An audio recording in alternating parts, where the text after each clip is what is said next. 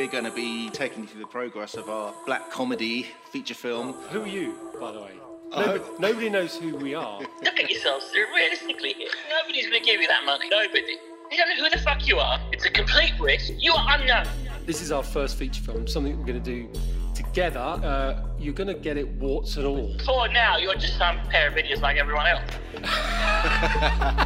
So we just go into it? I kind of think we could.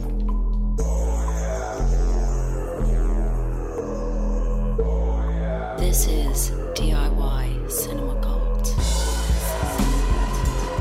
Hello, Aaron. How are you doing? I'm all right, yes, not too bad. Welcome, everyone, to what we now episode 14. We're so old. We're basically we're teenage. Yeah, we're a middle teenager. And, you know, we're going through our difficult teenage years, a bit sulky. Just hiding dubious stuff under our beds. Not talking to our shifty. parents. Not talking to our parents, no. They're so uncool. They're just so uncool. Bunking out the window at night and, going to snog our boy, girl friends. All of those. Boys and girls. Yeah, all of the above. We have got an interview. Lovely guest. With a lovely guest.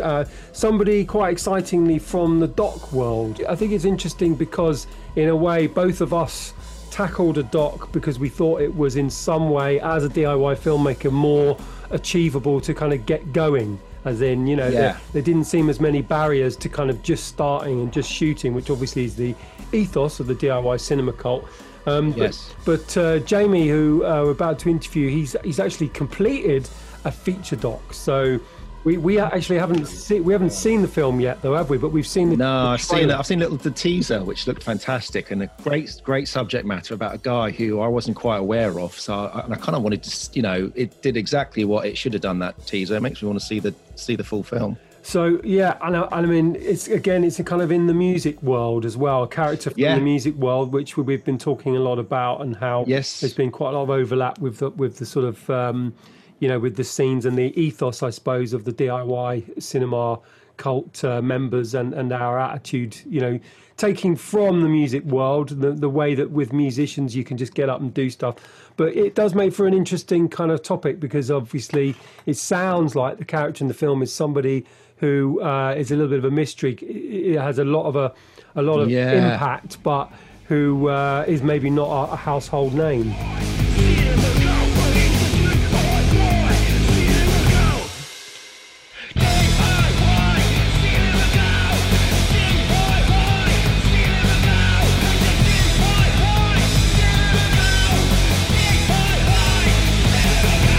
I had a weird thing happen to me the other day.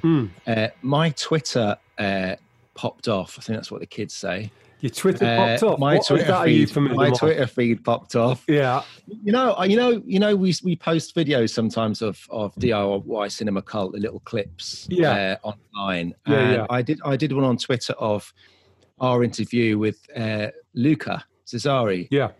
Where I chat to Luca about Stuart A Life Backwards, and that I was Benedict Cumberbatch's hand double. Yeah. And in the post I hashtagged Benedict Cumberbatch, and I got swamped by a load of Benedict Cumberbatch superfans who were obsessed with my hands. And I was Twitter famous for about 30 seconds. It was quite an amazing experience. What actually happened then? What happens when you get kind of my phone started pinging, and I was like so confused, because I don't really. I'm on Twitter, but I never really get much interaction with Twitter. I've never really been into it that much that I've kind of built up any kind of rapport with it as a social media platform. Instagram, Facebook, yes, but Twitter, I never really get an interaction. But suddenly this thing got loads of likes. I was getting mentioned in other tweets. Some guy was saying, hey, this guy, and they were all from Spain or from different countries or Argentina, going, this guy says he's Benedict Cumberbatch's hand in the Stuart the Life Backwards. And then people start commenting on his post. And then they start tagging me into it and saying, one guy took 3 screenshots from the film of Benedict Cumberbatch's hands. two of which were actually his hands, one of which was my hand. And he was going, hey, which is it? Is it all three or is it just one of them? Because they look different. And I was going, oh, it's the one on the left. Thank you. You know, thanks for getting involved. God. It was so weird. It was so weird. Well, this sort of shows in some ways that you know, you have to grow a certain level of sophistication with these social media outlets to try to get responses, because you're right, I don't actually really understand Instagram very well. You're kind of on that a bit more, but I'm on it a bit, yeah. But, you know, I kind of do Facebook groups and stuff, and I've kind of got a bit of a handle on that. But you obviously kind of hit on an unintended... I hit on a nerve. Unintended nerve. And a rich stream of Cumberbatch. So maybe that's the trick. You have to just kind of link yourself to famous people in some tenuous way, as in, I was his hand up, even if it's not true. Yeah, and I was amazed by how there's just so many Twitter accounts that are just dedicated to Benedict Cumberbatch. They're just fans, and all they do is post pictures of him. Any tweets that are about him or that they can find online, they'll retweet and talk about. Wow! And they're just people who, you know, none of them are him clearly, but they're just super Cumberbatch fans. And now maybe there'll be fake Twitter handles set up about you and your hand. It'll be my hand, my Cumber hand, as I'm calling it now. A Cumber hand sausage. 5 Cumber hand sausages. My Cumber hand curl. That's something else. Oh, well, I think our level of sophistication of social media does need to improve a little bit, obviously, and be interesting to hear how people use social media to kind of gather, I suppose, trying to create audiences. Obviously not for your hand double work, but for your work. Those days are in my past. I'd like to leave them in the past, really. Yeah. Well, I gather that Jamie has got a bit of a kind of insight into his social media. And in fact, that looks like it's Jamie coming on. That was a good link, wasn't it? You'd almost think I'd set it up. You are listening to the debut feature film podcast. This is DIY Cinema Cult. Hello, Jamie. There he is. Here I am. There you are. Hello, Jamie. I'm Mark. Lovely to meet you. Nice to meet you. And nice to here I am in the flesh, or in the flesh, digitally, in your virtual flesh. Yeah. Great to have you on the podcast. Pleasure. We realised that you're our what number is Jamie and our guests? Number 7 or number 8 or 7 or 8, something like that. But you happen to be our first person in the doc world. So everybody thus far has been kind of from the fiction or narrative world. So we're hoping you can give us some kind of thoughts and insight for the DIY filmmaker in the kind of doc making process, particularly from your DIY, not backed by major studio, not backed by big broadcaster kind of perspective. So do you want to tell us initially just a little bit about yourself and your background before we get into the film and everything? So I'm by trade, I'm a producer. I largely produce or have largely produced events and content which is related to advertising and kind of commercials, I suppose. Yeah. I've been doing that. I've been in production for officially for 14 years, since the beginning of 2006. But prior to that, I used to promote jungle drum and bass parties in Brighton, where I currently live. Mm-hmm. And that's kind of led me to sort of making this film. That sort of rave world and jungle and drum and bass and hip hop and kind of London music culture is really sort of what's inspired me to make this film. Being from West London, I live in Brighton, but I'm from West London originally. Whereabouts in West London are you from then originally? I'm technically from Shepherd's Bush, so W12 is my postcode, but probably slightly closer to Chiswick. I guess. Right. Yeah. So Mark, well, both me and Mark are from that kind of advertising and what have you world also. And when we've chatted previously, I mean, there seems to be a lot of overlap. And Mark spends a lot of time in the west of London because he does a lot of work for the likes of the Beeb and. I do. Yeah. So Shepherd's Bush I know very well. And I was actually born in Hammersmith, so proper West London. West London boy, through and through. West. How's lockdown been for you, Jamie? Like, what have you been up to in these strange times? Well, actually, it's kind of worked to my favour. So as I say, I'm a freelance producer, so I'm largely work for kind of sort of below the line marketing agencies and stuff. But I started post-production on my feature documentary in January this year, and massively underestimated. I was working in a sort of post studio we'd kind of rented out. It's a self-finance project, and I'd allocated far too short a time basically to edit the film. Sounds familiar. and with sort of work, like I kind of had a little bit of work, kind of sort of general day-to-day work at the beginning of the year in sort of January time, and then towards February I had a couple of jobs basically pulled on me and a couple of jobs non-start. I thought there's no point getting stressed about it. I may as well just delve further into the film. I've got loads to do.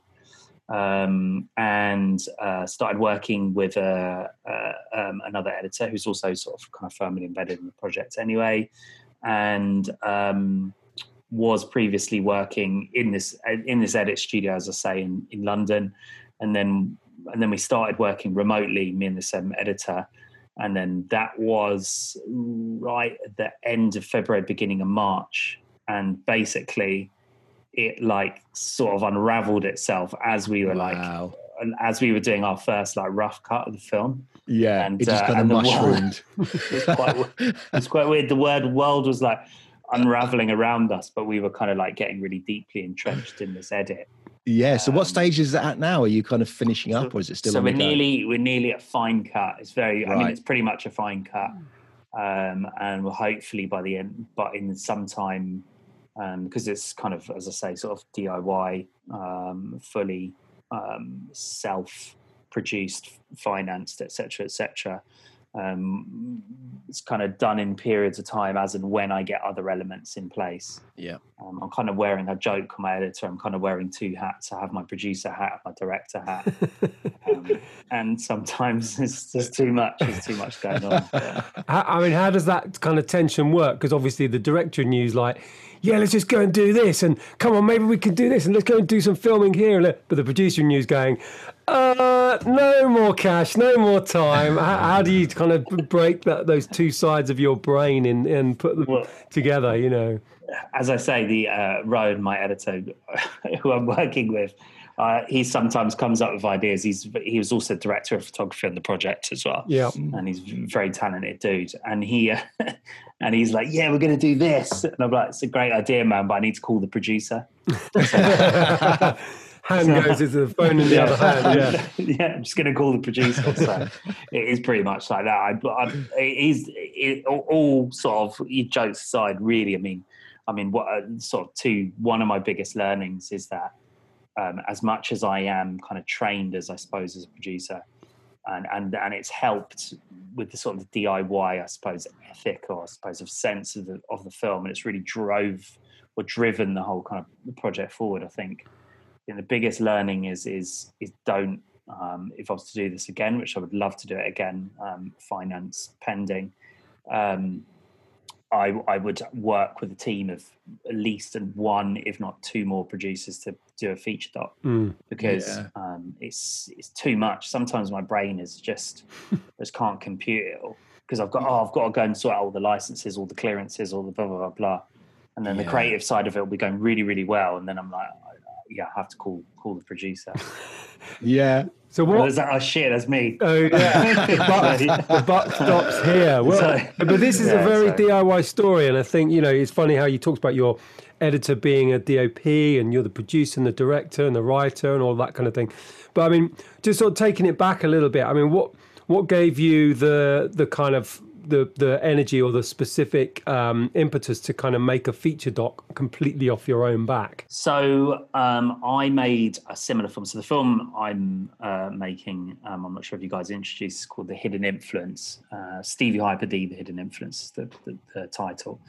And I had made a short film on a similar artist who's with us, an artist called Navigator. He was a reggae sound system DJ, as they're known back then, but an MC, I suppose, in the sort of current world. And he's one of the original sort of pioneers, I guess, of like MCing and toasting in the UK. And I'd made a short film on him in 2012. We put that out. It was a kind of a 2-part series, and it kind of amassed 20,000 views online. It was a sort of success, I suppose, as sort of web films go. And after I'd put that out, I got approached by the nephew of the artist that I'm currently doing it on, which is Stevie Hyper-D. He'd seen we were kind of loosely in touch online, and he'd seen the film, and he was really excited about potentially doing something on his uncle. And this is Daryl, who is now a good friend of mine, who's also the associate director and associate producer, I suppose, on the project as well, and helped write it, and again, firmly part of the team. But he also features in the film. He's also the narrator as well.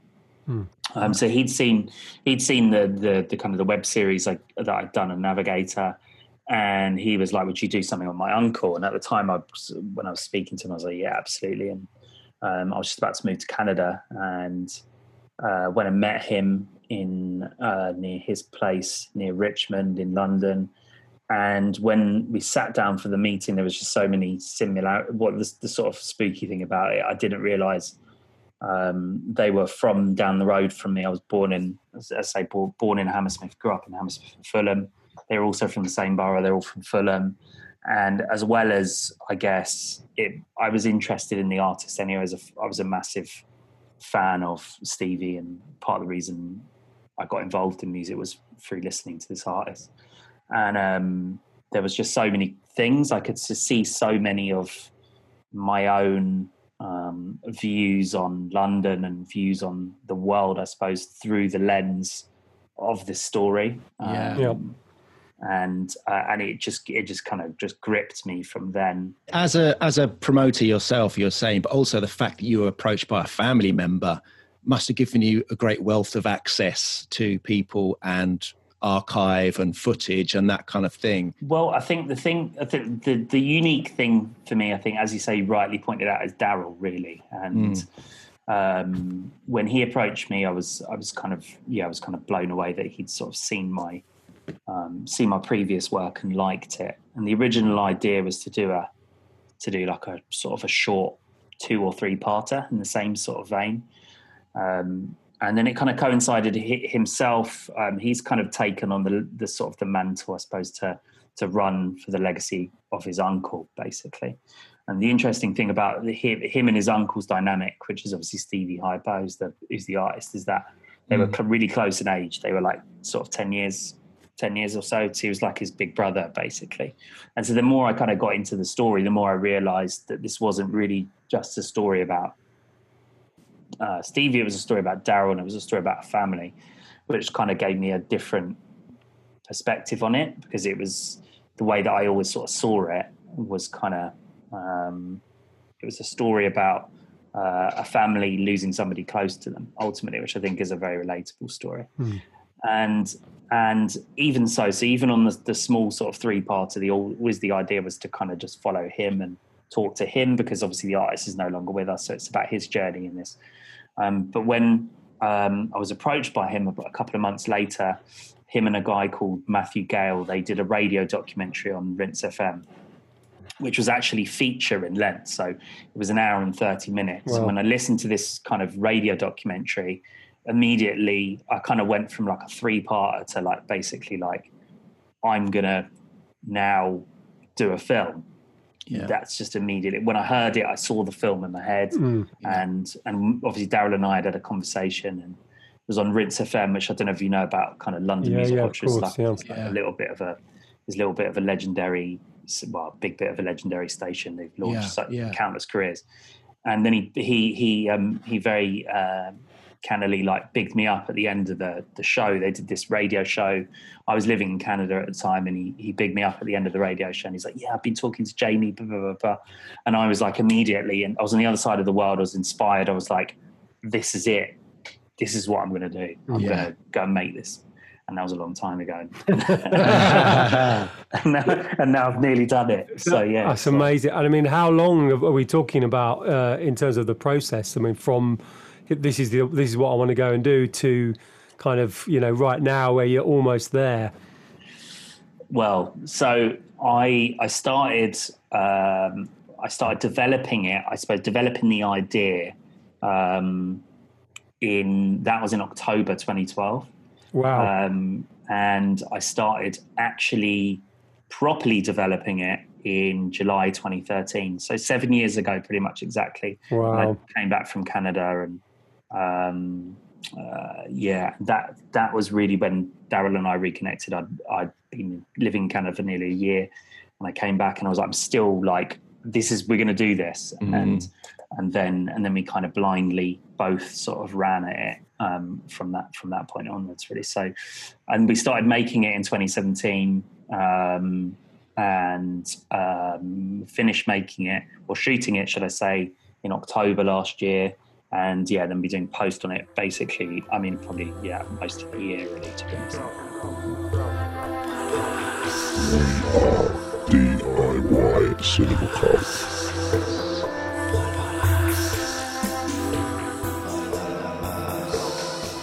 And so were your interviews a mixture of family? Was a family element still there? So there's family members and then other artists and people in the industry, Yeah, so the core kind of components, I guess, is Daryl, his kind of sort of immediate family, which is obviously Stevie's immediate family. Yeah.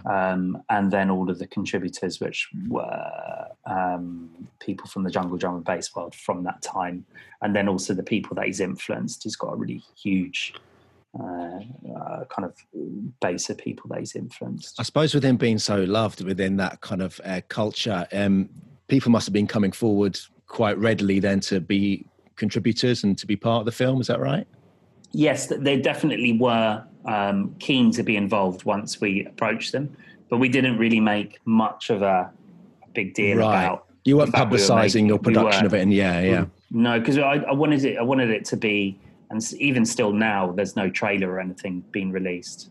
It's kind of now we've really kind of amping up, talking to people about it. We did a live stream last weekend that went out on Facebook and was to mark the anniversary of him passing. And even still, we haven't shown anybody the sort of any type of thing. It's sort of fresh off the press. That's why it's great talking to you guys now. Yeah. So yes, I guess that people ultimately, yes, they were very forthcoming, but we still had to do the sort of the thing of, getting people in the right place. And we kind of created events around kind of moments we could grab people, and some of the locations and the shoot days were centered around places we knew people were going to be at. For example, one of the last shoot days end of last year was at Connected Festival, which is a big festival near the site of the old World Dance. You guys probably know. Yeah. And the Airport, and we went down there and shot like 3 or 4 of the kind of main contributors. And I mean, you've done this without any kind of external funding. So, I mean, a lot of people might think, how the hell do you do that? And I'm in a similar situation, so I'm kind of interested to hear people in a similar, with a similar kind of approach. And it's a very DIY approach to kind of think, let's just get going. But, talk about a little bit about that, kind of having nothing behind you in a way to help. I suppose it comes back to my background and what I do for a living. So originally the original sort of team, I had a production company who I worked with on a kind of an online bit of content. They were kind of working with me and sort of partnering with me on the very, very early stages of the project in 2017. And they had the camera kit and it's kind of co-directing. I had another associate director on the project. And they couldn't sort of see it through. So they sort of realised, I guess, the scale and the breadth of it. And the options were really after I kind of was working with them, and they were brilliant. And, again, these things are hugely, hugely time consuming. So Daryl and I were talking, and I was like, look, I can put all of these things together. I just need to match the kit spec and everything. Mm-hmm. So essentially what we did is we just went and just reassembled like a team of people. So the first 30 to 50% of the film was done with the other production company I was working with, and then the last sort of 50 to 70% of the film has been done under my own production company. As I say, I'm set up, so I'm a freelancer, but really I've kind of been kind of producing large scale events and content and stuff for years anyway. So I just did it under my own limited company. Yeah. It says easier said than done, really. I kind of, went and found the right kit houses who would give me the good costs on good quality kit. And yeah, it was harder. It's definitely harder doing it that way. It slightly doesn't cost as much. It's just a lot more responsibility. And then, I mean, you're talking a little bit about kind of,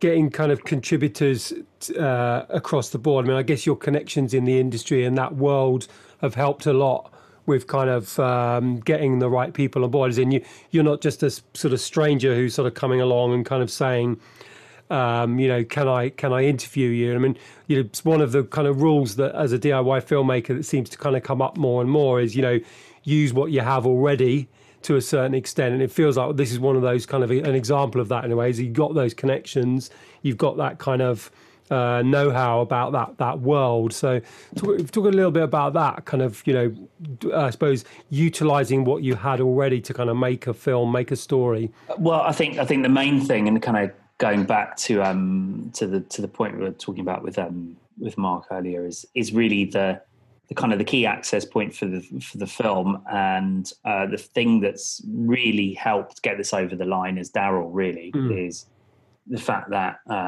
his family and the artist Stevie is so legendary in this scene that people are just willing to help out the legacy, really, and they will do it because it's Stevie and he's influenced so many people, and people are just happy, really. And I think having Daryl on board and he's very much integral, like associate producer, associate director, as I say, also narrator, key contributor, etc., has really, really helped. And yes, my sort of access, i.e. the people that I've worked with, Navigator, and being firmly from that kind of world and that scene anyway, and being around it for, promoted for 5-6 years plus, done various other things musically, in the culture and the scene, has helped. But really, all to be totally honest, it's really the blessing from the family and all of the people. We've been really mindful because it's a sensitive subject, not just for the family, but also as well just for the culture and for the scene.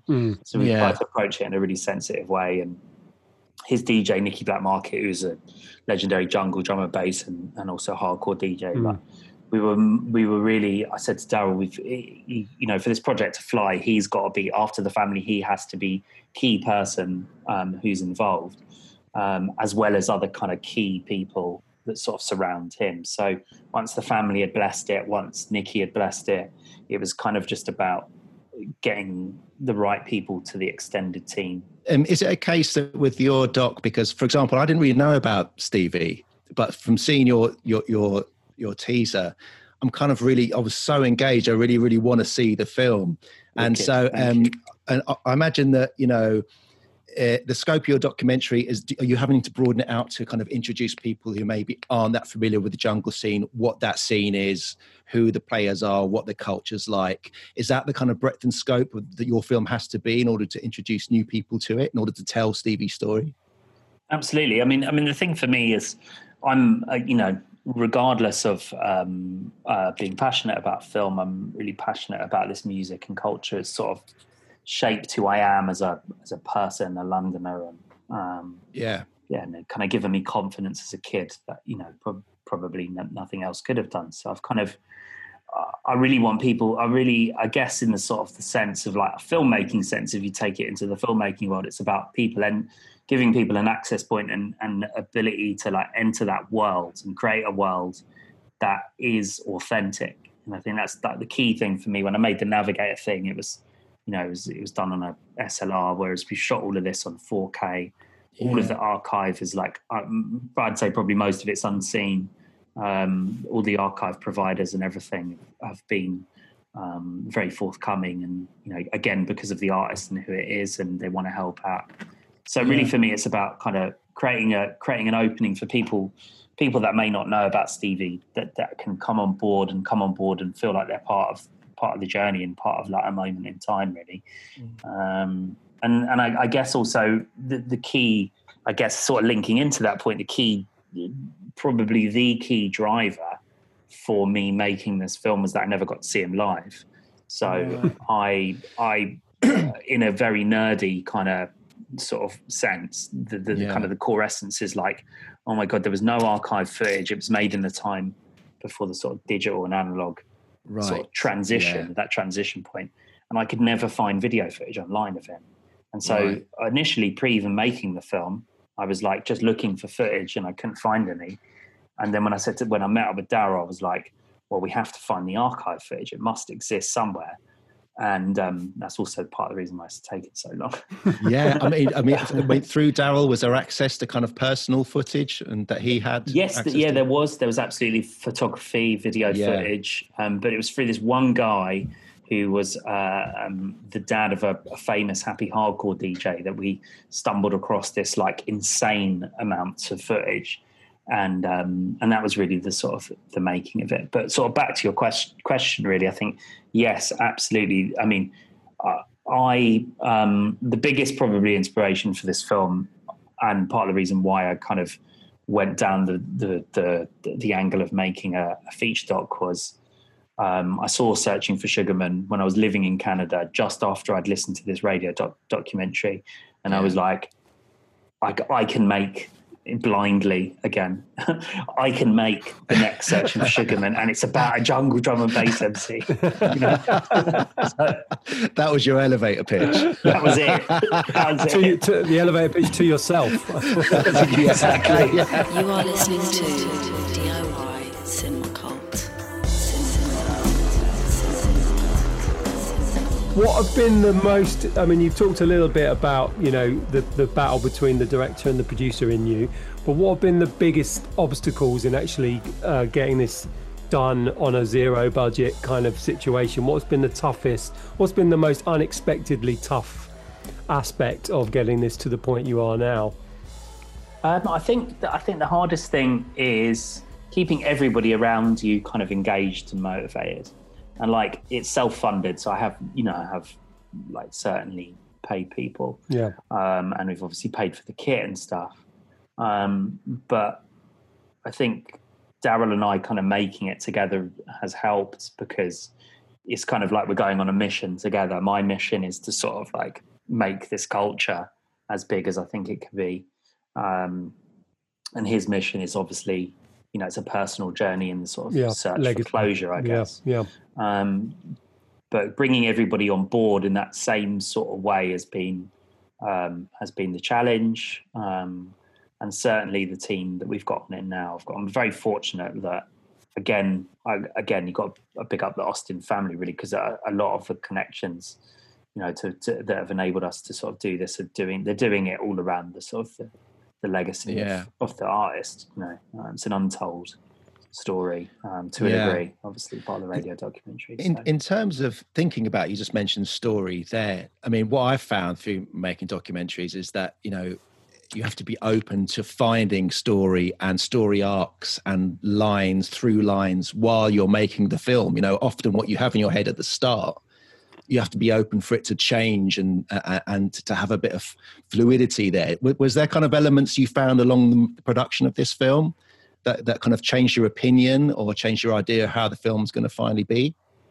Yeah, absolutely. I think the main that's been, again, probably my biggest lesson. I was talking when Aaron and I were having a conversation the other day. I was saying that the biggest lesson I've learned in filmmaking, and this in general, is that sometimes less is more, and really ultimately, particularly in a culture and a rave scene thing, and people are so obsessed with it. I mean, I'm lucky in some instances that I'm probably one of those people that is so obsessed with it.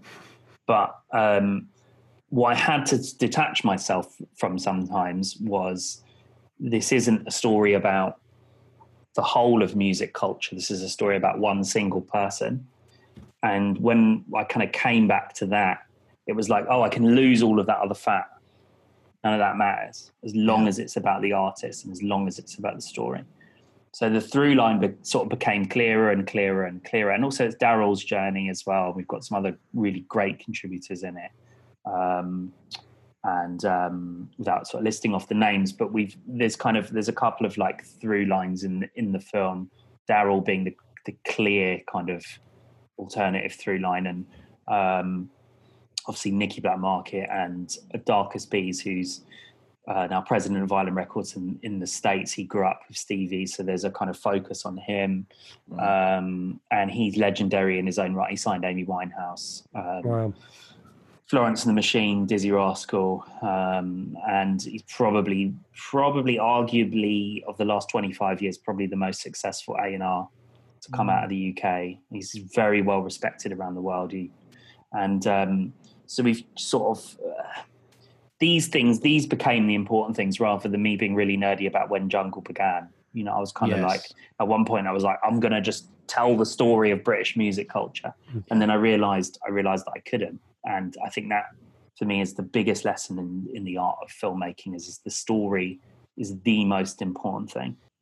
What's the kind of next phase? I imagine you're going to have a bit of a job, or you're probably right up to your neck in the job at the moment with music licensing and rights with certain clips and bits of film. Tell us a little bit about that. Yeah, so the sort of final stages, I guess, of post-production is the clearancing, the clearances, the licensing, and getting the kind of the color grade and the sound design and everything sort of in place. Lucky, again, we've got a really good sound design team they've been working with, and they're fully invested and fully involved in the project. So we've managed to cheat things a little bit in the sort of post-production stages, and they've been working on the sound pre-picture lock, which is sort of not normal process, but it's kind of helped bring the film to life, I guess. And we've submitted it to a couple of big film festivals, waiting for kind of feedback from them, and sent it to a big documentary sales distributor and sales agent and distributor. So those kind of things we've sort of managed to cheat a bit. The sort of, I guess, the sort of challenges now is getting those final stages done and done to the standard that I think the film deserves. And this is sort of possibly the stage where we get some sort of completion funding, or again, possibly we just keep cheating the system. That's the more DIY way of doing it. Yeah, I really would like to. Yeah, but who knows? Yeah, I'm just passionate about finishing it. Yeah. And it's basically there. It's a very nearly picture lock film. I mean, we're talking about things like this. I think, our listeners will, because in a way, a lot of people who listen to the podcast might well be filmmakers. They might well write, they might well even shoot and even edit or produce. But a lot of people, there is a huge gap in a way as to, I now have this finished thing or close to finished. Now what do I do? So it would be really interesting to know what your thoughts on, as in, I've got a finished product. Maybe it's not quite graded, maybe it's not quite completed, but now what happens? And I think this is a great gap in people's understanding of stuff. So you sort of give us a shout about what your understanding of that next process you're going to go through is. So this is again where I'm sort of taking the DIY approach. I mean, luckily, again, people who are associated, involved in the project, have a passion for the culture and are passionate to sort of see it get done. So I have a couple of exec producers that I'm working with on it to help position it. And I think this is the stage we haven't really jumped in head first. So I've sent it to one big sales agent and distributor, but we've not started shopping it as such. It's probably I think it might be the hardest part. I don't know yet because I haven't got to that final stage. But I think for me personally, and I really now I've got the film that I wanted to make. I'm kind of like, I'm not going to just start submitting this. I'm not going to submit it to every film festival I'm not going to give it to every sales agent and distributor. This is like a film that I really believe in. So I think but time will tell. History will tell with what happens with it. But my view, for what it's worth, is I guess move at the right time and hold on to it. Mm-hmm. And so, I mean, and the nuts and bolts of that, what would that be? Because I think a lot of people don't know the options. What are the options? You can sell things to a broadcaster. You can self-distribute. You can get a distributor. What are those options that you can see that are in front of you, and which would be your preference if, not putting you obviously on the spot to narrow down those options for you, but I think it's really interesting for people to kind of find out what it is that you could do. Well, weighing up the options, there's multiple ways of doing it. My preference would be to be represented by somebody, because I believe if it's got the right representation, like in music, if you've got the right manager or whatever, then it's got the potential to be far-reaching. Now, normally, if you're represented by somebody like a sales agent or a distributor, they will take it to market for you. Now, you can take it to market yourself, but it just means that you're not tapping into the contact base of people. Yeah. Now there are other ways to take it to market yourself. I know that there are some companies that literally let you distribute digitally across all of the platforms, but that does mean that you're distributing to iTunes, Amazon, some of the other sort of sales or streaming platforms without a marketing budget, you're not 100% sure who's going to see it. Yeah, and there's a risk that you can just get lost in the soup of everyone else. Yeah, exactly. So out of the sort of the options, for me, it's kind of like, you have your kind of top tier sales agents and distributors, which is obviously dream scenario, and then you have other, maybe other sales agents and distributors that can help you take it to market that might not be on the kind of the Oscar-winning platforms and stuff. But maybe that works better for whatever the project is, and in this case, maybe that will work. Maybe that will work better. Again, only time will tell. But I think if I was talking to Daryl today, and I think if that does happen, and we're happy, for whatever happens. The main thing for me is this being seen by as many people, and I guess any filmmaker is being seen by as many people as possible. Yeah. And we're lucky that we've spent a long time kind of developing the artist brand, even though he's no longer with us. We took over a Facebook fan page, which has got like 46,000 fans on it. Oh, on Facebook. Wow. Yeah. So we've got a kind of pre-following. We did this live stream and a couple of weeks. Well, God, it was actually only last Sunday 5th, and we got 56,000 views on it. So we know we've got like a proven audience. Yeah. So for us, it's about the authenticity. It's about whether it's if a big agent or a kind of an independent agent or whoever takes it on, or we end up doing it ourselves. It's got to reach the people that need to see it, but also as well, back to your point earlier, like about reaching the people that might be passionate about film and might be passionate about music, but don't know who the artist is. And for me, it's really about the authenticity and like reaching as many people as possible. Yeah, I think there's that. You've got to bridge that between people who just love music and love film and love documentaries and love this idea of, like, for me coming to it, I love the idea of a folk hero. Someone who becomes some kind of figurehead of any kind of scene, any kind of culture. I always find those kind of films and stories really, really fascinating culturally and socially.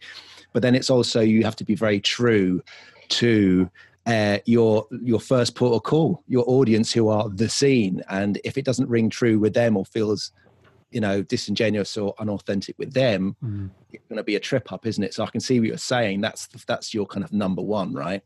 Absolutely. So that's sort of how I think, hopefully that answers your question. I think that's how I sort of see it. It's kind of like, there's different ways of placing it, but for me, I think it's not just about it being on the biggest platform. It's about being with the right platform. And I think if again, time will tell, because this is not the area that I've covered in my DIY world yet. But I think for me, what I feel like is the right thing to do is to hold on to it and speak to the right people. Mm-hmm. Because this whole process has been about good vibes, and when we find somebody that's on the same wavelength as us, we're like, yeah, boom, they're the people that need to be part of the project. I mean, do you feel that you obviously, I know from sort of my limited experience that, there's a kind of a challenge in getting music documentaries off the ground. A lot of the time when you say, I've got a music documentary, a lot of people, certainly from the kind of film fund world, are immediately turned off that. Do you think there's something about, I mean, I love a music documentary. I try to spend my life now watching music documentaries, and I'm making a cultural/music documentary myself. But what do you think about, how to position a music documentary? Obviously, you've got the personal story in there, but how do you think that you can work with the system that there is out there to find the right audience for a music doc? People I've talked to, I guess the sort of the funding side of things and getting it off the ground, because I've done it all myself. Yeah, I've the conversations, and I've kept it to myself, which some is a good thing, some is a little bit of a bad thing. I don't know. Well, who knows? Time will tell, as I say. I think I just blind optimism, just really, really believed in the story, and I think the story for me has always been the key thing.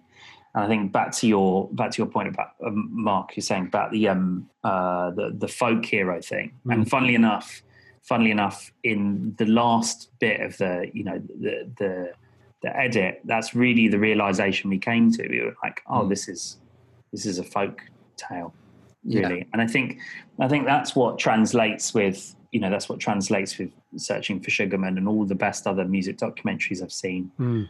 I watched the Wu-Tang documentary recently on Sky Docs, which is unbelievably good. I'm a real hip hop nerd, so for me, like watching it was incredible anyway. But they kind of position them as different.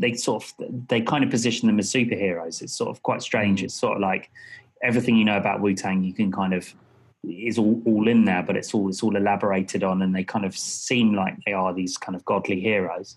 And it's just a really clever.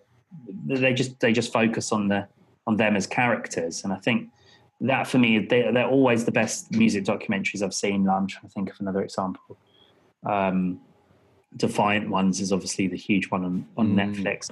Similar thing. It's just so focused on Jimmy Iovine and Dr. Dre that you're kind of you're really looped in on that. And then there's another really great one called Stretch and Bobbito Radio that Changed Lives, which is about these two New York hip hop DJs who were like really instrumental in the birth of like, or I said the birth in the height of like New York hip hop in the 90s. So everybody from like Jay-Z, Big L, Nas, Big Pun, Wu-Tang included, and Eminem even, and Royce da 5'9", they all helped launch the careers of these people. But what's so interesting about the film and it being a music documentary is that it's just focused on their character and what makes them successful. And that's again been the biggest learning that I've had on this thing is that people are interested in people. So you could have the greatest artist of all time. I watched a film recently, which was, I'm not going to mention names because I'm not that slanderous, but it was about one of the greatest artists of all time. And I was very disappointed because it was just trying to do too much. And I was like, if this film had been 40 minutes shorter, it would have been a classic. It would have been amazing. The footage was unbelievable. And I was just like, it's just too long. And it was too, trying to do too much. And I think that's the thing. It's like, sometimes I think if you know you've got a feature idea, great, definitely follow that through. But somebody once said to me, director, he said to me, he said, don't get too hung up on time. He's like, focus on the story. And I was like, well, actually, it's really good advice. Now I think about that one soundbite he gave me, really. You are listening to the debut feature film This is DIY Cinema Cult. As I sort of use hip hop as a parallel between, hip hop and rave culture, particularly jungle drum and bass, the common thread is sort of Jamaican culture and sound system culture and how they kind of intertwine, particularly of MCing. There was people in Jamaica, the U-Roys and all those people, they were MCing and rapping before there was rappers in America, albeit if you want to be really nerdy, there was people rapping and scatting over jazz and stuff, but not really in that same sort of mic man aesthetic as there were in Jamaica. That's really, from my knowledge, is very much the sort of the common thread between jungle and hip hop. Yeah. And what about the kind of film festival route? So you talked about sort of entering its field. So what do you see the value, or what kind of how are you going to use film festivals specifically, because there's a music angle here? What do you see as the best way for your film to use the kind of film festival? A lot of people kind of scattergun. They go, I'm going to enter it into everything, and it can be really expensive, right? I mean, it can be extremely expensive. So what's your kind of plan of attack in a way with film festivals? Well, prior to all of this, I mean, it's sort of the gift and the curse, really, isn't it? Prior to all of the coronavirus lockdown, we wanted to submit it to a sort of a handful of festivals that I know that documentaries have essentially have flown on in the past few years. There was kind of a hit list that I wanted to. There was a hit list of 3 that I certainly wanted to sort of submit it to, regardless, which is London, Toronto, and Whistler. Whistler is where I lived when I kind of conceived the idea, so it had a bit of sentimental value. London, obviously, is the story of London, like of a specific subculture of the time. And Toronto, Stevie was actually really big in Toronto. He was he was on TV there, and he was a bit of a legend in Toronto rave culture. So I had a kind of a key 3 because it really fitted the culture of the story. And even the story of the making of, I guess. And other than that, there was not a sort of a specific. I mean, there is a couple more festivals like Sundance and Tribeca, but they kind of fall a little bit outside, I guess, the window, because Sundance is in April, and then I think Tribeca might even be before or maybe after. So it didn't kind of fit the window. Our goal was to either premiere it at Toronto or London.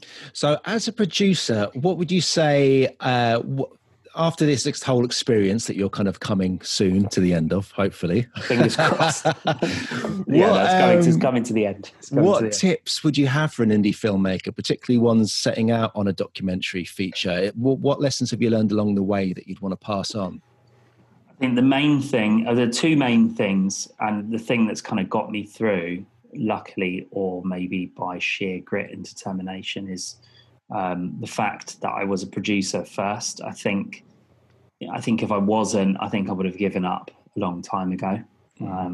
Second thing, I think because of that sort of I think the main thing within that sort of sphere, I guess, is being really, really well organized about everything you're doing.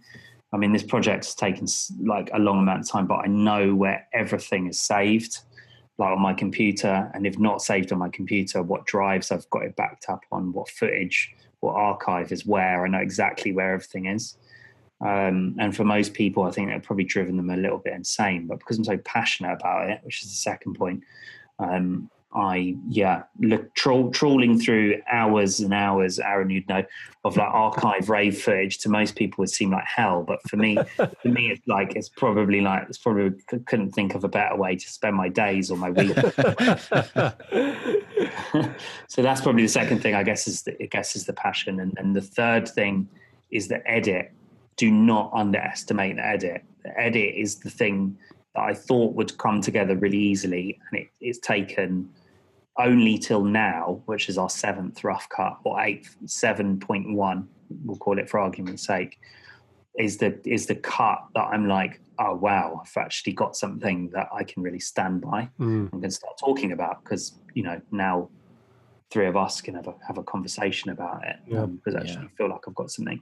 So those are the 3 things really. I think the edit is probably my biggest learning. I massively underestimated the edit, and the edit is where I think a lot of people give up, and they probably go a little bit insane because it's so overwhelming with how much footage you've got. The other thing that really, really saved us was Matthew Gale, who I mentioned very early on. He's the guy I took inspiration from for the radio documentary.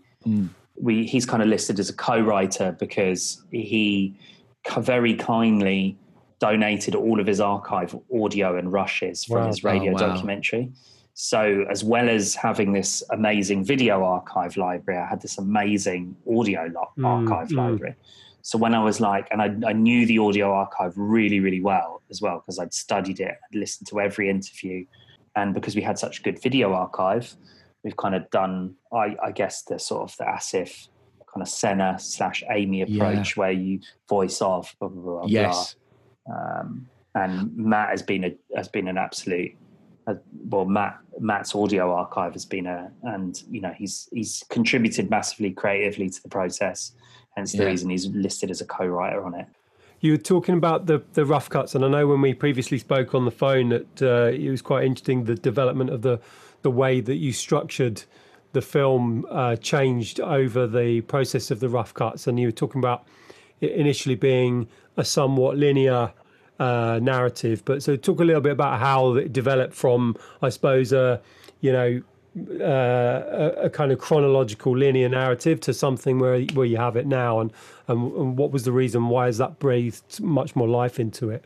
So we started editing it at the beginning part of the year, and I've been planning the kind of the project as planning the film as a bit of a kind of traditional 3-act structure, I suppose. And it was very much set in a sort of a very linear way. So it was a start to finish, a chronological journey of his life. And again, I guess partly because of what Matt had done with the audio documentary, I was kind of, in my head, I was like, he did it so well. I was like, well, what we can do is we can do the visual version of that. And then what I'll do is I'll make it broader to a broader audience. Yeah. And that was really the goal for it. It's like, okay, well, we can do that thing, which would have been hard enough anyway, and do it 3-act structure, beginning, middle, end, essentially. And we did that on Rough Cut 5, which was, I was like, I put everything into it. We'd got pretty much the picture and everything, how we wanted it. And then at the end of it, I remember speaking to Rowan, who's the one of the editors I've been working with on the project, say DOP as well, is amazing. And he was like, I think we can do something else with this. Let me go away and come back.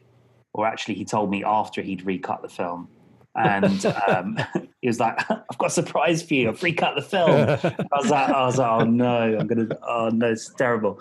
Anyway, the idea that he came up with, he changed it into more of a 5-act structure, which I suppose is still a 3-act structure. Yeah. But obviously, 1 and 2, 3, then 4 and 5 at the end. But the way that he divided it up further, it'd gone from being linear to essentially question and answer. So it's like, here's the big question we're telling you, or here's the answer, and then here's the reason why, sort of thing.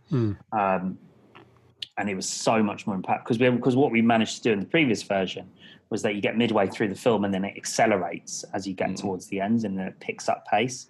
So what we did is we reorganized all of the chapters, or Rowan reorganized all of the chapters and put the really fast bits from the end at the beginning. And it just completely, the pace of it was just completely accelerated the whole thing the whole way through, and it's completely changed the whole dynamic of the film. And I mean, have you studied you talked about Asif Kapadia and Amy and stuff like that. Have you?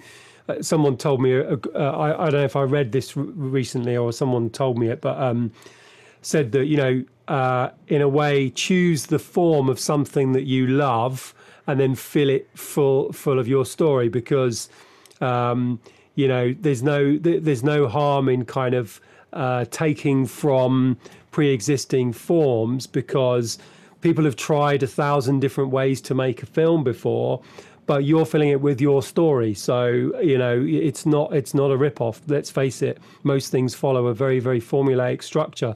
So have you studied things, you talked about, I said Capadia, but have you studied things that kind of informed that story structure? Yeah, very much so. I mean, back to the sort of the obsessive point of obsessing over things, I really, since watching Searching for Sugarman in 2012, which I think to me in my eyes is the sort of the change of, like, I guess maybe popularization of feature documentary filmmaking. And after seeing that film, it completely changed my view on like how a feature documentary should look and should feel. So certainly that film is like a massive influence in terms of like form and structure. And then Amy and Senna particularly is like, I know nothing about motor racing, but it's unbelievable film. And the main thing about Senna particularly was, and Amy, but obviously Senna came first, is the fact that there's no talking heads. It's just all archive.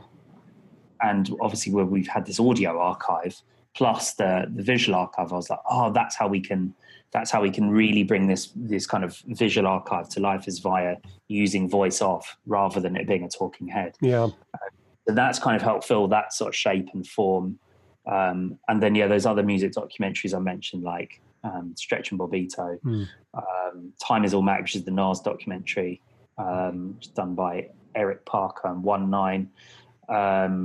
And then a lot of them, funny enough, are like about subcultures. There's another film, Dogtown and the Z Boys. Oh yeah, brilliant. And Bones Brigade, which is also about skate culture.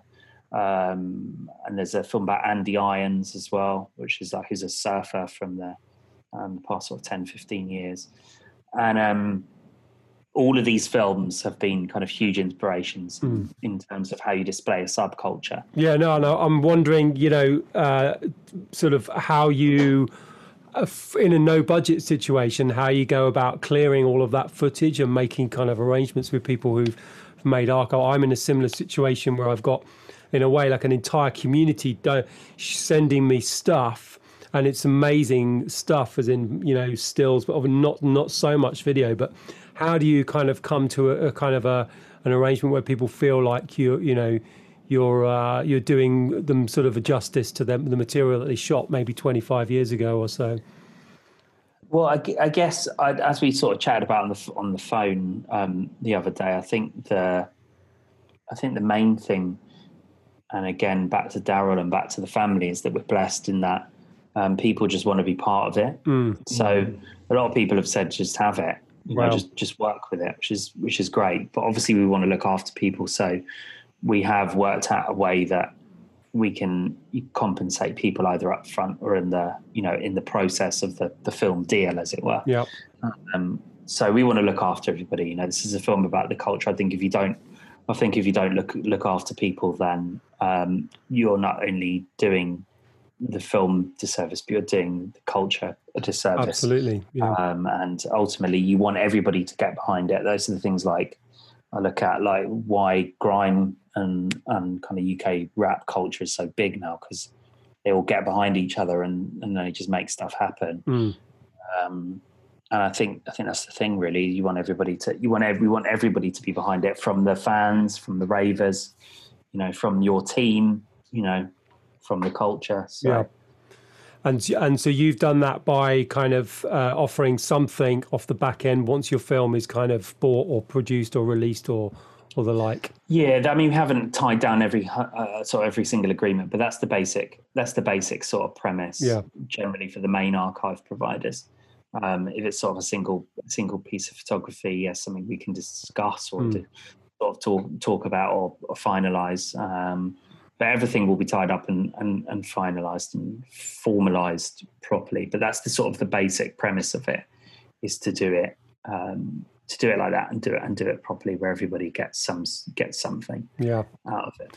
Well, I mean, it's an amazing achievement, I have to say. I think both me and Mark are kind of, very, very impressed by anybody who's managed to complete a film, let alone get it to the point where, you know, you're happy with it, that you've got so much to talk about it, that you've got a kind of plan engaged to sort of get it out there to as many people as possible. And also I think the level of authentic connection you've got with your audience, which is let's face it, if you weren't going the DIY route, would probably not be the same situation, as in your connection to your audience, your connection to the story. And so I think you're a true DIY cinema hero. We look forward to seeing the movie. Oh, mate, yeah, please give us a shout when you've got screenings or it's available to see, because I can't wait to see it. We'll plug it as we will with all of the projects that have been on, and give it a good old boost. And we give you all power to the next phase. Yeah, well, thank you both for having me. It was a pleasure talking about film and music and documentaries, you know. And, our pleasure, Jamie. Our pleasure, mate. And yeah, big up everybody that's helped us out with the project. Big up indeed. Nice one. Cheers, Jamie. Thanks a lot, man. Thank you very much. Thank you, Jamie. Thank you, mate. Take it easy.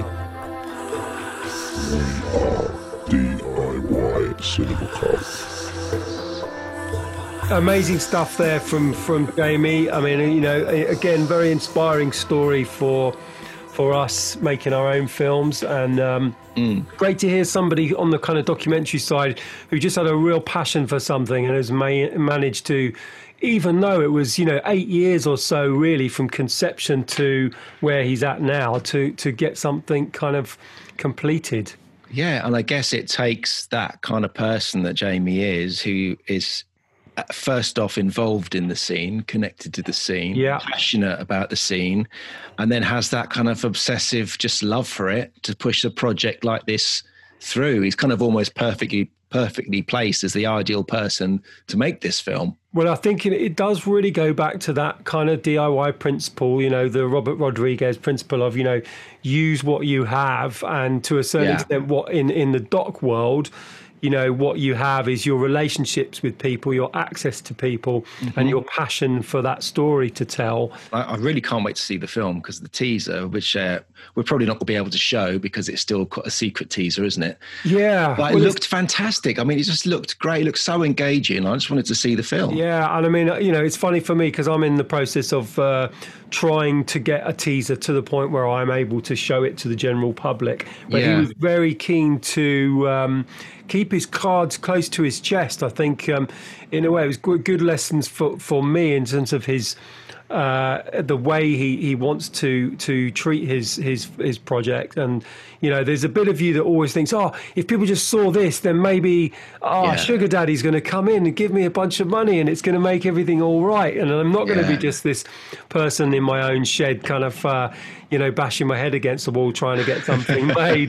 But at the same time, I think showing a certain patience and showing a certain commitment to the project, which takes some guts, really. It takes a sort of staying the course, which, you know, you don't always feel that you have the energy to stay the course when you are totally DIY, because you don't have anybody there kind of patting you on the back saying, you're doing great, well done you, everything's fine, all you need to do is this. You are your own worst critic, but you are also, you know, kind of in a quagmire of your own disbelief, of your own, am I an egotist about this, or am I completely deluded? You know, you're in your own world. So well done, Jamie, for sticking to it, because I just get the feeling from what I've seen already, Stevie Hyper D's story is one that I think people are going to really want to hear, whether they are fans of him and can't wait to see this film about him, or if you've never heard anything about him. He just seems like a fascinating character. Absolutely. And it was interesting to hear what Jamie was saying about, you know, how he was kind of overwhelmed in the edit at the early stages, because, you know, narrative filmmaking, you have a script and characters that are written. To a certain extent, things are planned out. Of course, things change in the edit, but editing reality and someone's real life story and the story of a scene is a completely different beast. It's a completely daunting experience, I imagine. But then also I found it fascinating what he was saying about then applying story techniques Yeah, and I mean, it sort of it dates back to the previous podcast we did about kind of act structures and what have you.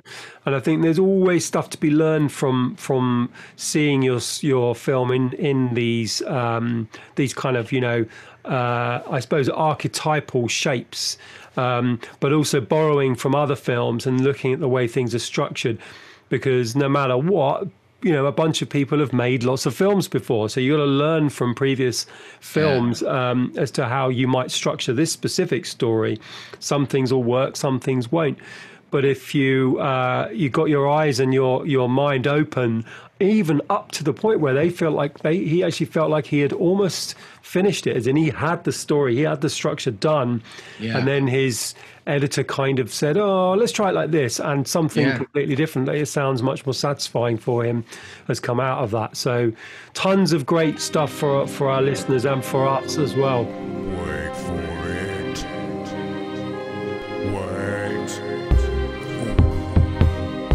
Wait for it. Wait a minute.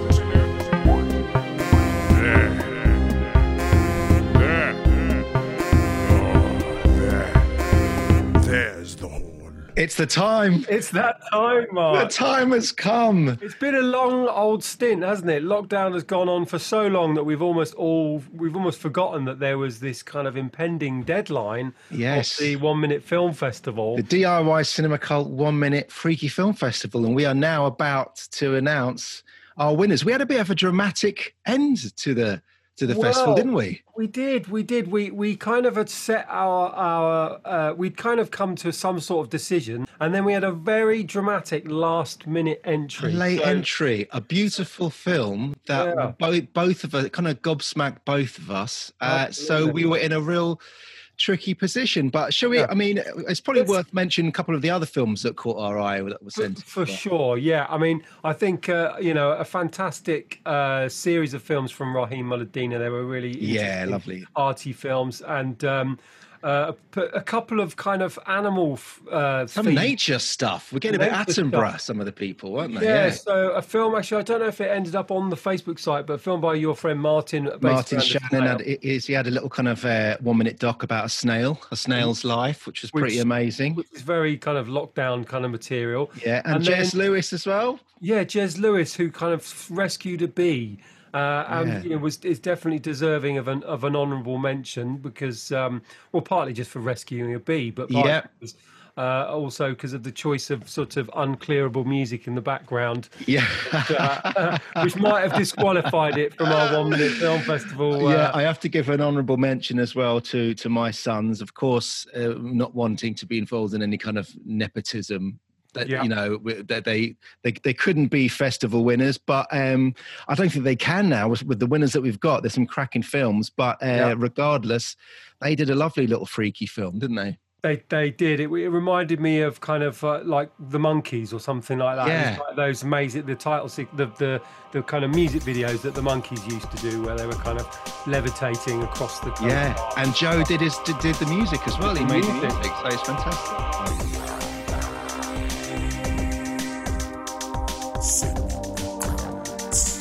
I mean, we've got kind of a joint two at the top, but one that came really close was it Reto Cuffy with his The Little Lebowski film, which I just thought was wonderful. Oh, amazing. A perfect kind of lockdown approach and DIY thinking, as in, let's use your family, let's use everything that you have around you, and recreating a classic kind of movie scene. Yeah. We loved it. We thought it was definitely a real contender, but we definitely feel like we've got two now. I think they're both kind of almost jointly titled as the winners on this. Joint winners. Okay, so the winners, of course, we will get on the show in the next week or so, hopefully.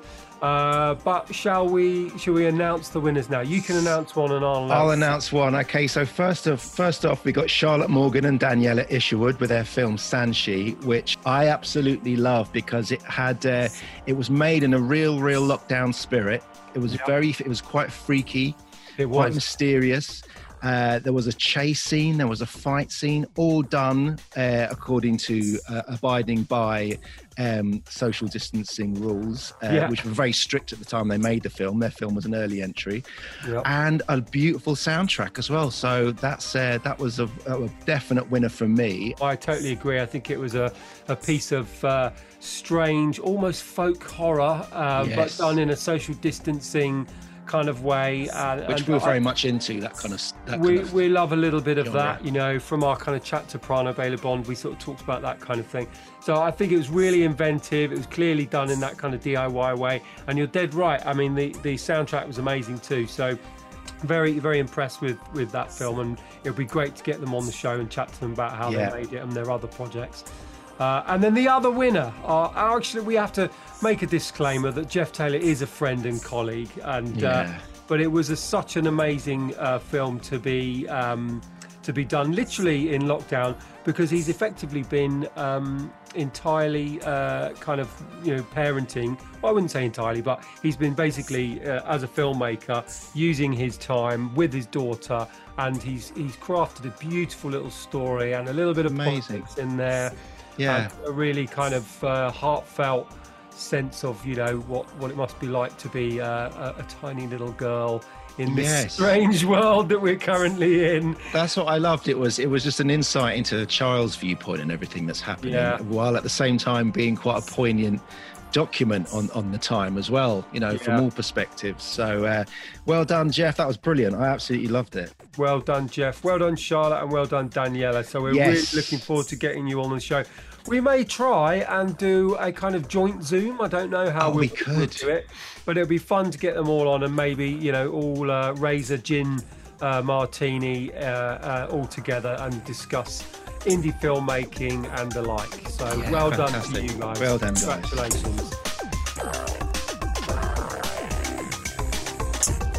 And there goes the end of our DIY Cinema Cult 1 Minute Film Festival for this year. Yeah, and I think it's been a really good experience, because a lot of connecting with people that we didn't previously know, and a few friends as well. But, you know, it's good to see people's creativity kind of coming to the fore in such a weird world that we live in. And maybe we'll make it an annual one, but maybe next year we won't be under such weird conditions. Cheers, listeners. Join us next episode, where you're gonna have a little chat with our DIY 1 Minute Film Festival champions. Yes, at the gala ceremony. The drinks would be on us, of course, if we were in person, but they'll have to make their own, because we're doing it under semi-social distancing rules. All right then. Night, listeners. Good night, listeners. Night. Love you.